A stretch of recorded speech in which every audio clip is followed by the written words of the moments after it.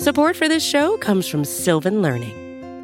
When children love learning, they can tackle any challenge life throws at them. Sylvan's Insight Assessment can help you determine if your child is ready for what's ahead. It can also identify gaps in learning and point out areas that could be of concern for your child so they can tackle what's to come. And right now, it's the best price of the year at $29. Go to sylvan29.com to learn more and get your child's assessment for only $29. That's SYLVAN 29.com.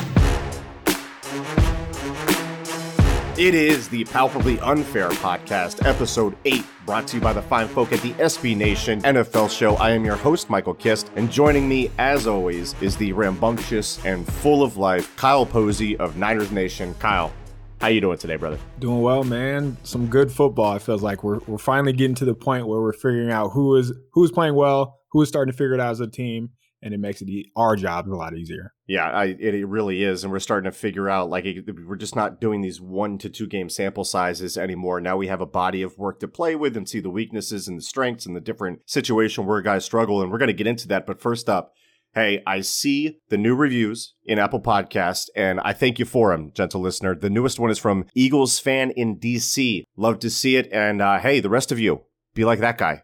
Go to Apple Podcasts, leave 5 stars, leave a written review. Pitter patter, let's get at her. The news today, or yesterday, as we record this on Tuesday night, the Dallas Cowboys have shipped off defensive end Everson Griffen to the Detroit Lions for a conditional 6th round pick in the 2021 NFL Draft. That pick could become a 5th if various conditions are met. This clears up $3 million in cap space for the Cowboys, which is half of his 1-year deal for the $6 million that he signed for initially this offseason. Griffen had 2.5 sacks in 7 games, but I did feel that he has shaken off the rust and has been solid in the last couple of weeks. The Lions needed all the help they could get as they rank 25th in adjusted sack rate per Football Outsiders due to COVID protocol. He'll be first available to them on November 8th when the Lions play the Minnesota Vikings. Kyle, any quick thoughts on this? I know I asked you before the show and you're like, yeah, it's just like a guy that's been playing better. We'll see if it helps him. Yeah, he's starting to improve as the season's gone on. On the season, he's averaging, he's getting pressure at a percentage of 7.6 on his pass rushing snaps. Dallas didn't really do him any favors. They were asking him to rush from a 2-point stance, and that's not really his game. I'm not sure how much he'll add to the Lions. He's a body. He's a capable body. He's competent. He's not going to be a game changer at all. He was traded for that pick for a reason. He's a conditional trade pick, so that makes sense. Yeah, I agree. So we'll see if Detroit lines him up at overhang and then has him 2 gap from a 9 tech because I don't know. Matt Patricia's super weird with his pass rush, and it seems like to me, when you watch Patricia's defense, and it was the weirdest thing, watching prep for the Eagles game last year and then watching them against the Eagles. It's like their pass rush is okay, I want guys to get to, 7 yards behind the line of scrimmage is like the old adage. It seems like they want to get 4 yards and just chill. It's super weird. Anyway, we'll see if Everson Griffen can breach that 4-yard wall. Let's go to our top quarterback performances of the week like we do every week. We do top quarterback performances. We do defensive MVPs from every level. Quarterbacks are mine, so we're going to start with my guy, number 1, Tom Brady. And look, how weird is that loss to Chicago looking for Tampa Bay? What a wake-up call that loss must have been. It just goes out there and throws a casual 4 touchdowns and 369 yards, does Tom Brady. Didn't have a bad throw that could have been picked off all day. Plus 13% completion percentage over expectation. That was 3rd best on the week. The 33-yard touchdown strike to the back left corner of the end zone to Scotty Miller was what Nick Foles was trying to do all Monday night, only he did it accurately. And bless Raiders cornerback Nevin Lawson, who didn't have terrible coverage there, but you can't let Scotty Miller, of all people, get a step on you. We're going to do a midseason report card, Kyle, after week 8. And when we look at the top 5 quarterbacks in the NFL, I really do think it's going to be challenging to keep the 43-year-old out of that discussion because he continues to defy all of the haters that keep trying to bet on him being washed. And Kyle, if you look at what's going on with Tampa Bay, they got back Chris Godwin. Mike Evans practiced in full on Friday, played on Sunday. That full practice was his first full practice since October 2nd, so he's clearly getting better on the ankle that's been bothering him. They now bring in Antonio Brown. The cupboard is stocked with weapons, as I mentioned, but maybe you look back at that Bears loss and go, like, is that where it all changed, right? Like, is that when the light came on? Do you see it the same, or is that kind of a game that's still lingering in the back of your mind going, hey, remember me? Like, these could still be problems for you. Yeah, I feel like that's going to be a game at the end of the season if Tampa Bay doesn't get that number 1 seed that they're going to be kicking themselves for losing, because Brady's been on a roll, man. He's really rolling right now. He's throwing a beautiful, beautiful downfield ball. He's throwing these over routes and these 7 routes to guys, hitting them in stride and throwing it over the defender's head with like a perfect trajectory, perfect loft. He's just playing really well. He was second in week 7 among all quarterbacks in EPA per play. But you can tell, like, sometimes that stat is a little misleading, but you can really tell that he's making a difference and he's making guys better. So, yeah, I would have a hard time imagining he won't be in the top 5 by the halfway point. So Tampa Bay continues to roll, and that division is going to be fun by the end of the year. Let's go to the number 2 performance. This is a guy that's like up and down for us, like from week to week. My love-hate affair with Baker Bucephalus Mayfield continues. Such a weird game for him against the Bengals. First throw of the game, he throws a bad one to Odell Beckham Jr. up the sidelines, picked off by Darius Phillips. Odell unfortunately tears his ACL trying to make the tackle. He's out for the year. So he goes the rest of the game without his top weapon after making a bad throw. On the next drive, he has 2 incompletions. On the next drive, he has 2 more incompletions. So it'd be really easy for bad Baker to show up and go in the tank. But what does he do? Well, for the rest of the day, he goes 22 of 23. By the way, that incompletion was a spike. 5 touchdowns, right? Week 7 leading 16.6% completion percentage over expectation. And if you watch him, you know that he's like prone to create chaos by himself. We've talked about that here before. But I'm not sure I've seen a more decisive, accurate Baker that made all of the right throws for that long of a stretch. And some of these throws are ridiculous too. And I put them on my timeline at Michael Kist NFL on Twitter. The 6-yard touchdown to Harrison Bryant probably clocked in at 200 miles an hour, and he put it in a perfect spot. The 16-yard seam ball to David Njoku. I mean, there's not another place that he can put this thing. He fit it through a keyhole. I actually thought the 24-yard touchdown to Donovan Peoples-Jones was less impressive of the bunch, but that ball had eyes on that one. Nice design on the pick play to Kareem Hunt on another touchdown that Baker read correctly. It was just so good overall. And Kyle, you see this from Baker and you ask yourself, what is this guy's deal? Like, who is he? Why can't we have this version of Baker all of the time? And I really think like this is about playing on script. We talked like early in the show about how like we're starting to figure out where the weaknesses, where the strengths are. When he's on script, like everything's great. Having a multi-dimensional offense with Kevin Stefanski calling it, when they've had a lead or when it's tight, like, but we've really seen him fold when they go down multiple scores and the offense has to go with a more one-dimensional attack. You can't lean on the play action, so on and so forth. That concerns me because that doesn't seem sustainable. But at the same time, you can build off a game like this where everything went wrong at the start of the game and you're still able to dig yourselves up out of like, I think it was like a 1-score hole was like the worst of it for him, but still. And yeah, it's against the Bengals, but despite the record, the Bengals haven't been a pushover outside of the Ravens game. All of their losses have been 1-score deals, and it's a divisional opponent. That's always tough. But here's the talking point that I really want to dig into, Kyle. And I remember this being what Giants fans used to say when they got all boo-boo feelings hurt about Odell back in the day. And it was absurd then, and I think it's absurd now, but there's kind of like what we saw from this game. There might be some truth to it. As I mentioned, this was the most decisive Baker I can remember seeing. Is this offense going to prove more efficient and effective with the temptation of bird-dogging Odell removed from the equation for Baker? Yeah, that's going to be interesting because I think Baker is a different quarterback when he knows he's not going to get hit, when there's not a threat of pressure, and the Bengals aren't going to really challenge you like their division rivals, like the Ravens, like the Steelers would. And I think that plays a big factor. I'm glad you mentioned the Njoku throw. Obviously, the touchdown to Peoples-Jones was in a great spot on the outside. I wish that's where the Odell ball would have been. Yeah. But that throw where he just kind of moved, he doesn't really have to move the safety, but he just goes through his reads. He comes back, pushes the safety one way, comes back to Njoku. Just statistically wise, Baker was the only player that had a higher EPA per play than Brady this week. he was successful on 71% of his passes, which was number one in the NFL too. He's just playing confident. He's playing comfortable. And I think the big reason for that was because he's not going to get hit. So I want to pump the brakes to see if, that's going to be a consistent Baker, because we haven't seen a consistent Baker. So if he's going to do this, if he's going to play like he played, and the results don't have to be there. He doesn't have to complete 21 of 22 or whatever it was. But I just want to see him not be flustered under pressure, not make bad decisions when he knows guys are screaming down his throat. If that's the case, man, I'm going to give him all the credit in the world. And I think that's really good context with the pressure, and you're going to notice a theme from my top three quarterbacks here in a second when I bring up this stat, but this is where I'm at with it. Can it be more efficient? For stretches, I don't think that's ridiculous.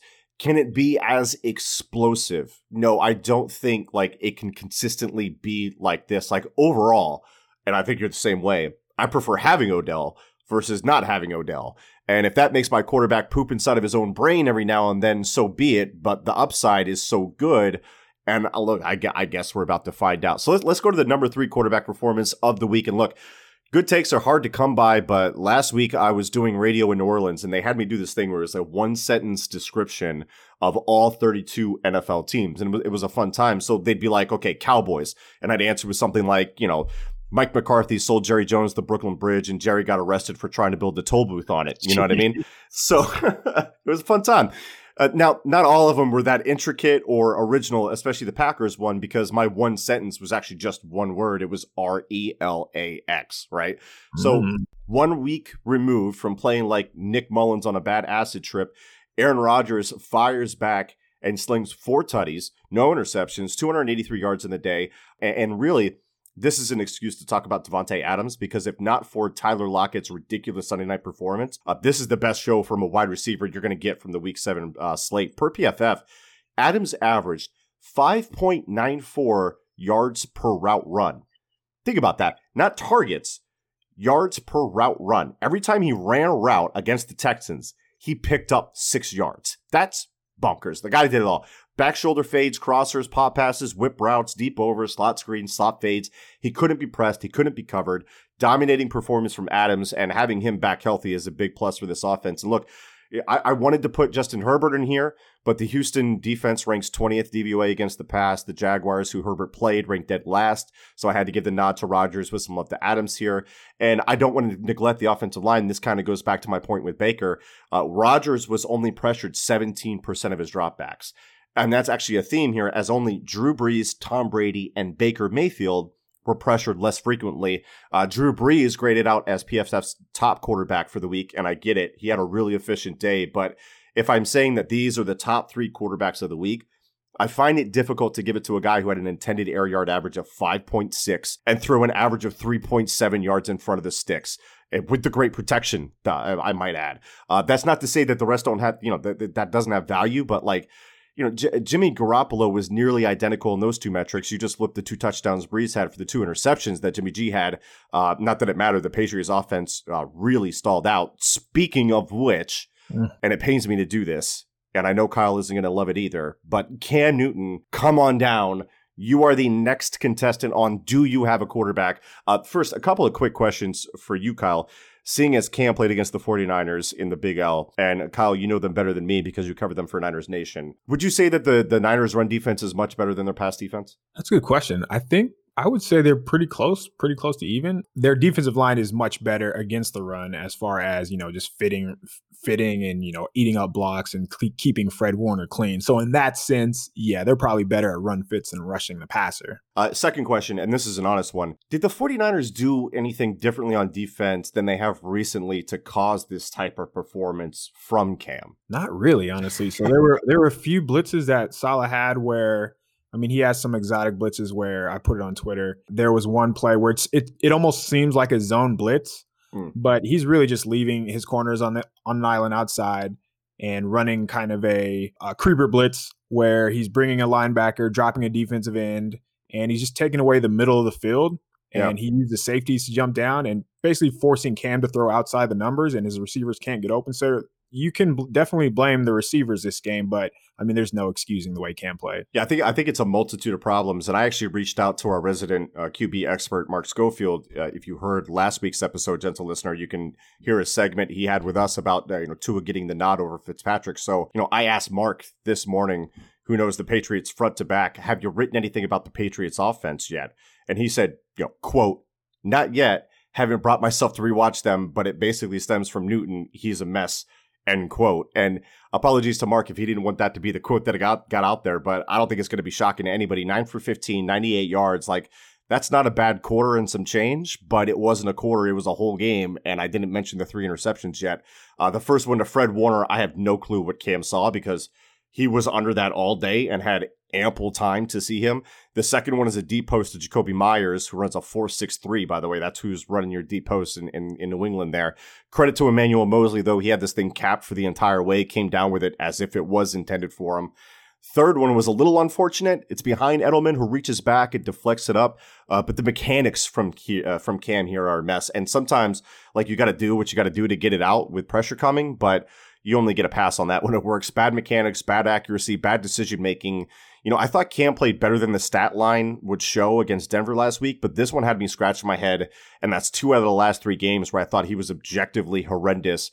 Kyle, how painful was this one for you to watch? Yeah, it's tough, man, because just since Auburn, he's been one of my favorite quarterbacks to watch. He's just a fun player to watch, and he's reverted back to some of his bad mechanics that when the going's rough, he loads up, and that's always been the case. Where he loads up, he rocks back, and he's trying to throw the ball instead of anticipating. He's just going to throw it harder than what he normally does. And the way that he looked on Sunday anyway is we're just one-hopping everything. Everything's short. Everything's at the receiver's feet.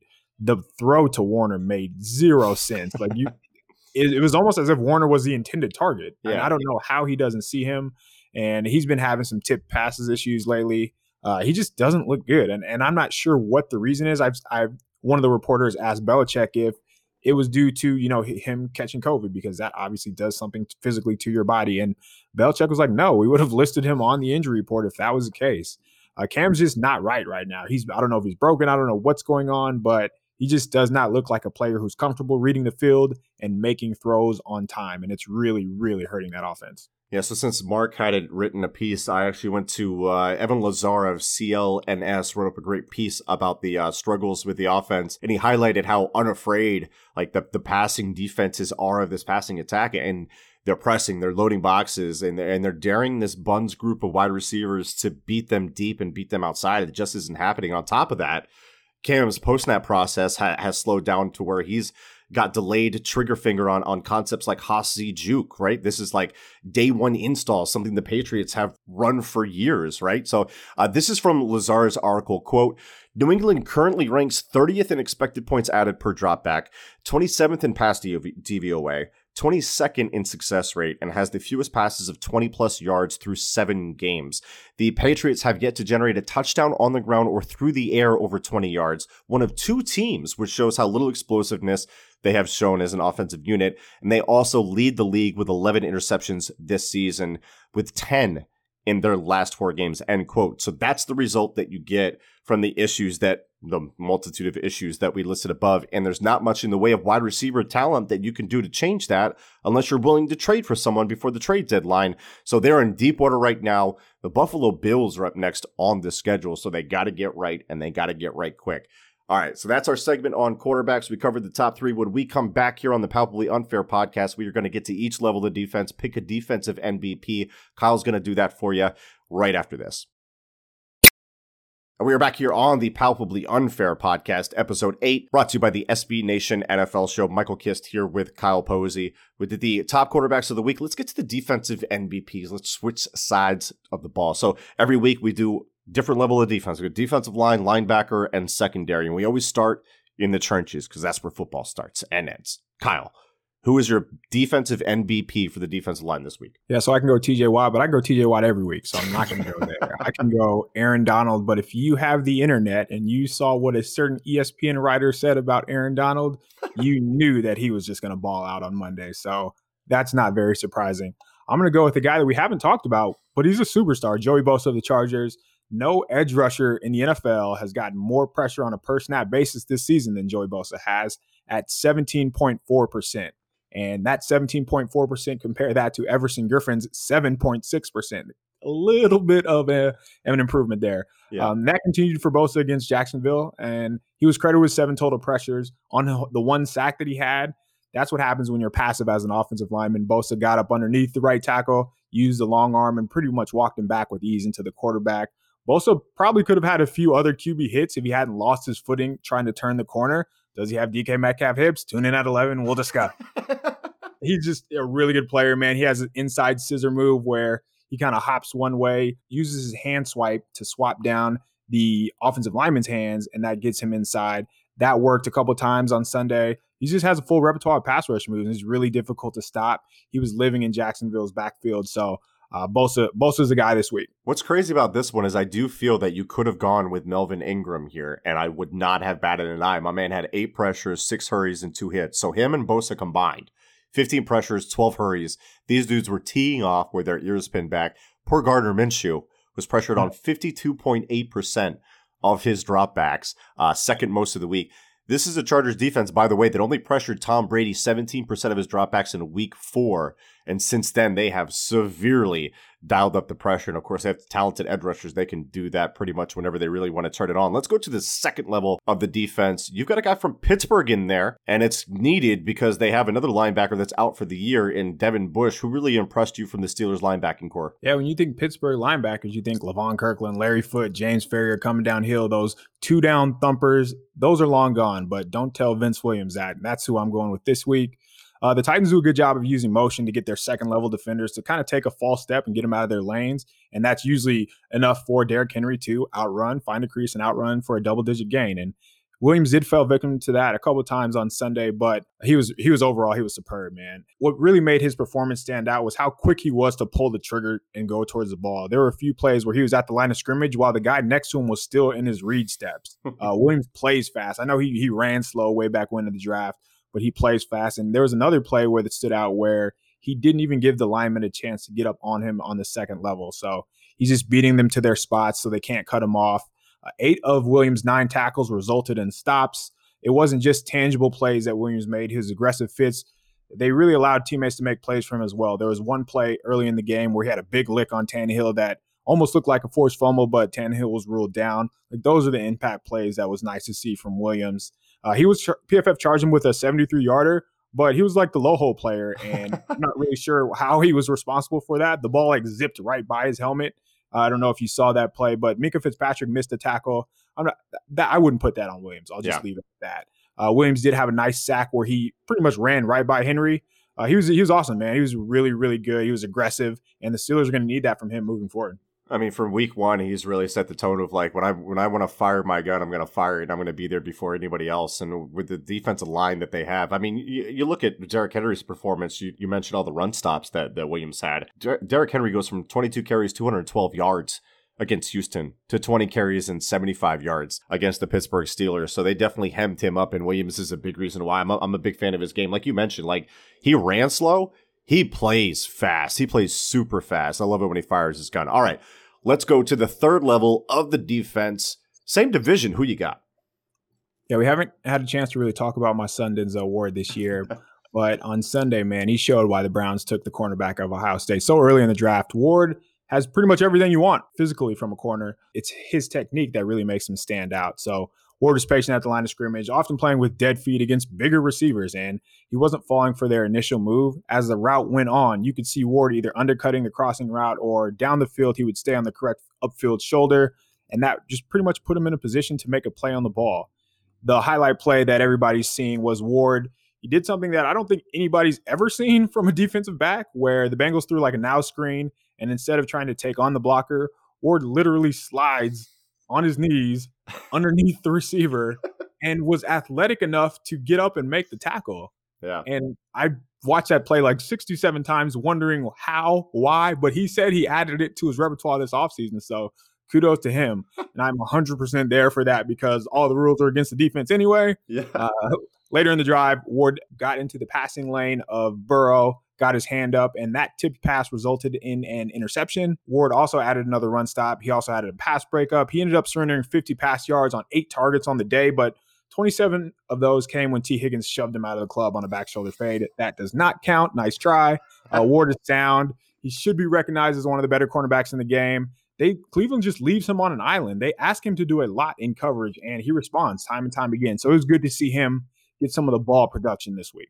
Yeah, that now screen play was crazy, and it's crazy. I didn't see that quote about him saying, yeah, like that's a purposeful thing that I worked on in the offseason. That's super dope. But, you know, I really have a feeling that you would have, I don't know how you felt about him coming out into the draft, but I feel like you would have put Budda Baker here at DB if he wasn't tracked down by a full-grown deer on the interception return, as if it was some really messed up horror movie where like men were hunted for sport by animals. But I mean, poor Budda, dude had himself a day of 14 tackles, led the week 7 slate, plus what should have been a pick 6 if DK doesn't run a 4 flat, I guess 40 is what that looked like. He had over 22 miles an hour. He did have some missed tackles though. That's a product of being as aggressive as he is at 5'10", 195 pounds, but still, I like watching guys like that fly around. What did you think of Budda coming out? I know he was good. Some people really loved him, and some people weren't that into him. Yeah, I was on the Budda train for sure. I've been riding the Budda train for a while because a lot of people, they look at his size, look at his stature, and think, oh, he's not going to be able to make plays. He's not going to hold up in the NFL. But he just plays like his hair is on fire. Every time he blitzes, it feels like he gets home, like he beats a running back. And it's not like he's running around. He will run through a running back. So it's great to see. And what he can do for Arizona, and he was doing the same thing at Washington. He can play at every level. He can excel all over the field. So, yeah, I loved him coming out. Arif Hassan from The Athletic had a really good quote on that run back, on that interception where you zigzag like an alligator's chasing you, so DK Metcalf doesn't catch you. I thought that was pretty hilarious. Budda Baker's a great player. I'm glad that he was paid. I'm glad that he was rewarded with the contract. Is he as good? Is he one of the elite safeties in the NFL? He's probably not elite, but he's right there with the best of the best. Yeah, I think he's in that secondary. You're right. He's a fantastic blitzer. I really like. He's just such a ball of energy, man. It's fun to watch. Here's a fun stat for you. We got to crap on somebody, right? So, I was alerted to this by our bud Charles McDonald of the New York Daily News. The Jets started the second half against the Bills with a 13-yard run from Frank Gore. After that, they had 15 offensive plays, not counting penalties. 5 of those plays went for negative yards. 7 of those plays went for 0 yards. They had 3 positive plays, and I use that term very loosely here, 3 positive plays with a long of a 4-yard gain in all. Negative 9 yards in those 15 plays for a total of 4 yards in a full half of NFL football. Ladies and gentlemen, offensive genius, quarterback guru, Adam Gase. What are we doing? Why does he still have a job? What is still has a job? Charlie said that Gase gave up the play calling duties that game. So the Jets come out and drive the field the first drive. So you're thinking, the new Jets, let's do it, baby. And then that second half stat, come on, man. They're the Jets. Yeah. Yes, Gase is terrible. We all know that. There's no reason he should still have a job, but they are just so incompetent.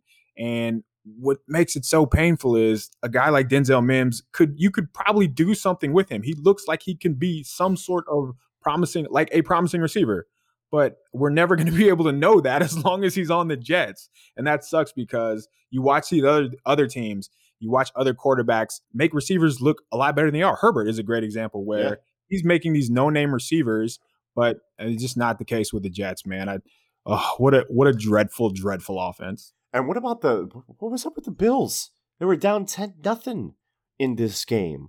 They're supposed to be it really feels like Josh Allen has, I don't want to say taken a step back, regressed to the mean. And even that mean is still better than he was last year. He's still improved, but he looks like a different quarterback than what he looked like in the first 3 to 4 weeks. I think the analytics bear that out as well. I still have concerns about the defense, even though they allowed only 4 yards in a freaking half, but it is the Jets. So a lot of different places to go with that one. Kyle, any last thoughts for the gentle listeners before we get the heck on out of here? That was a depressing note to leave on with the Jets there. No, nothing at all, man. Just like I said, I feel it's fun that we're starting to figure out who is who in the NFL, and it's gonna be a fun second half of the season. Bears are who we thought They were, right? You were on the Bears are a fraud train. I thought this was the fraud bowl between the Rams and the Bears on Monday Night Football, because I had questions about the Rams, and I still think the Rams are a good team. I don't think they're going to be like this door-busting, dominating team. I thought the Bears were the biggest paper tigers, at 5-1 that I had ever seen. You agreed with that, right? Did we talk about that last week? I think we did. Yeah, so the Bears, they're not a good team. There's no reason to pretend like they are. I feel like the 5 wins that they have are going to prevent them from being able to draft a quality quarterback. So they're kind of stuck in no man's land. I do think the Rams are a bit better. They just played a team last week that sees that offense every day in practice and every day through training camp. So that had a little bit to do with the outcome. I agree with you, though. The Rams, they're good. How good? That's another question. But yeah, the Bears, count them out. Great article by Seth Galina on the Rams defense, which is actually like really fun this year if you want to check that out. So nice recommendation there. Remember, guys, if you love what we're doing here, go to Apple Podcasts, leave 5 stars, leave a written review, just say you're following directions, whatever you need to do. Get in. That it really helps the show, helps other people discover the show. Tell your friends, steal your girlfriend's phone, leave a 5-star review. Again, whatever you got to do. But we do appreciate you stopping by here on the Palpably Unfair podcast. I've been Michael Kist. That's been Kyle Posey. We will see you next week. And as always, go dominate and have yourselves a day.